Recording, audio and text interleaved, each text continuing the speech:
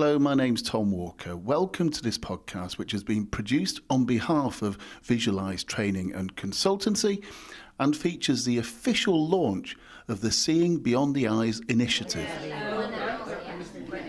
My name's Daniel Williams. Thank you all so much for coming. It's great to have so many people here to get low vision higher on the agenda, and obviously you're all coming for your CET points as well. That's always a bonus. First of all, what I'm going to do is I'm just going to play you a short video and then I'm going to sort of introduce myself. So my name's Daniel Williams. I'm the founder of Visualise Training and Consultancy, and I work with organisations to empower staff to be more confident when supporting people with visual impairments in the workplace. I also make sure that people with visual impairments remain and retain in employment to make sure that they are doing their job as effectively as anybody else by working with the employer to ensure they put in the correct reasonable adjustments. Hi there, my name's Jayashree Vasani. I'm an optician. I work in high street practice. I work with my association ABDO, which is the Association of British Dispensing Opticians, and I also am a sessional optician at the RNIB. Hi, and I'm Peter Black. I'm a past president of ABDO, and my passion is to try and encourage the optical sector to work together with the sight loss sector for the benefit of patients. So what we're going to do, you've all got resource packs on your chairs as well. You've also got simulation glasses on the tables. So what I want to do is just open up the simulation packs. Tonight we are launching the CET Roadshow Seeing Beyond the Eyes, which is aimed at opticians and optometrists to help them to see beyond the eyes.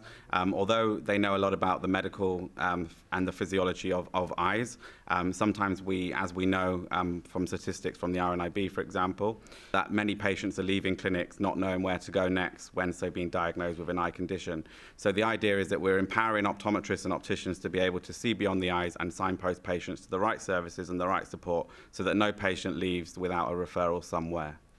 And does that fit in very much with your experience, Jay? Yes, working at the RNIB, it's quite interesting, some of the campaigns that they've done, and I've sort of been a little bit involved with some of those. So it is a little bit shocking, actually, to think that opticians and optometrists, sometimes you would think they would be the best placed people to be able to help people with sight loss. But in fact, I think we are lacking maybe a little bit, and we just need to step up to the mark, really. What's gone wrong with the training, Peter, in the past? I'm not sure anything's gone wrong with the training as such. I think we live in our own little boxes and opticians tend to deal with people with healthy eyes. But of course we refer people in the first place who have eye disease, we refer them to the hospital, and once the medical side of things has been carried out, quite often people need additional support, and I'm hoping that opticians can play their part in providing the support in the future.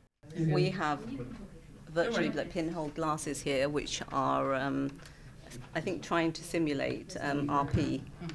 And so mobility is going to be affected. During the course, the dispensing opticians and optometrists are divided into groups where they discuss issues such as the causes and symptoms of visual impairment.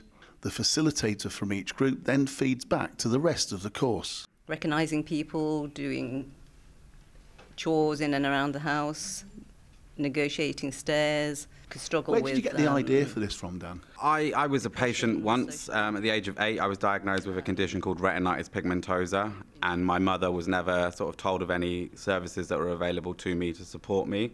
I grew up in education, going to a mainstream school, never met anyone with a visual impairment before. And I went through a bit of, grief, loss, and an emotional roller coaster, really, because I never had any support or never knew anyone that was going through a similar experience. And for me, running my own company now for 5 years, I've sort of seen there's a massive gap, and the sight loss sector and the optical sector need to be more joined up. And I sort of took the initiative by contacting the chief exec of Pocklington, Peter Corbett, and said, let's do something about this, and so here we are now. Peter, Daniel there was talking about an emotional roller coaster. Is that something you recognise from the people you see? Yes, absolutely, and even in my own family there are people who are living with sight loss who haven't been able to get the help they deserve, and we know that low vision services, for example, are only commissioned in about 7% of areas in England. Hundreds and hundreds of thousands of people out there who are not getting the service they deserve, and I've been very proud really to work with Dan to get the training that he's been delivering accredited on the scheme for opticians so that we can get our points. Thousands of people, Jay, aren't receiving the service they need. What needs to be done to change that? We need to basically step up to the mark and actually get people involved. The idea of the roadshow is to have it in places where there is a sight loss charity, so we form a bridge between opticians and optometrists and the actual charity, the local charities, the eye clinic liaison officer. And so if that bridge is built, it means that basically if a person does have sight impairment, we're not just referring them to the hospital, we're actually supporting them through that. Because at the end of the day, going to the hospital is just basically, you know, a stamp to say, yes, this is the condition. What about the daily living? What about the everyday stuff that people need to do? The Seeing Beyond the Eyes launch is being sponsored by Thomas Pocklington Trust, and their chief executive, Peter Corbett, is with me now. Peter, why have you got involved with this? We found out kind of the hard way during our work over the last few years that what we used to call the sight loss pathway, and we now call the eye health and sight loss pathway, is really important, and it's really important that all of the professionals working at various places along that pathway are joined up and understand what each other does. We know and understand that for very good reasons, optometrists are busy people. They focus on what they're doing. They're not always aware of what happens when people go further down the pathway and do lose their sight. We think it's important that they do, because in quite a number of cases it'll enable people to be referred more quickly and more beneficially to support services that they really need. When you look at people like Daniel, who himself is visually impaired, setting up a project like this, what sort of message do you think that sends out to optometrists and just the wider community? I think Daniel's is a great inspiration. His own story is a great inspiration to many people, the issues he's had to deal with and the way that he's overcome them. And I think he's an ideal role model for this kind of work. My name's Sue Choi. I'm an optometrist.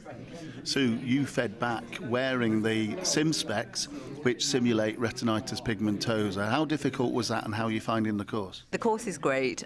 The simulating glasses, I suppose, make you realise how debilitating the condition can be, and we don't always realise that. What are you going to take away from the course, do you think? I think we're going to be a lot more aware and make sure that we direct people to the right companies that can help, yeah. Okay, I'm Victor. I'm an optometrist, part-time these days, based mainly at Whipps Cross Hospital. So hopefully today I can take something back to them and tell them what I've learned and give them some new angles. My name is Kin Mei Tui.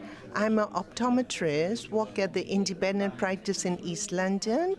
The course here is very interesting, and then we learn a lot about how to help the people with the vision impaired people there.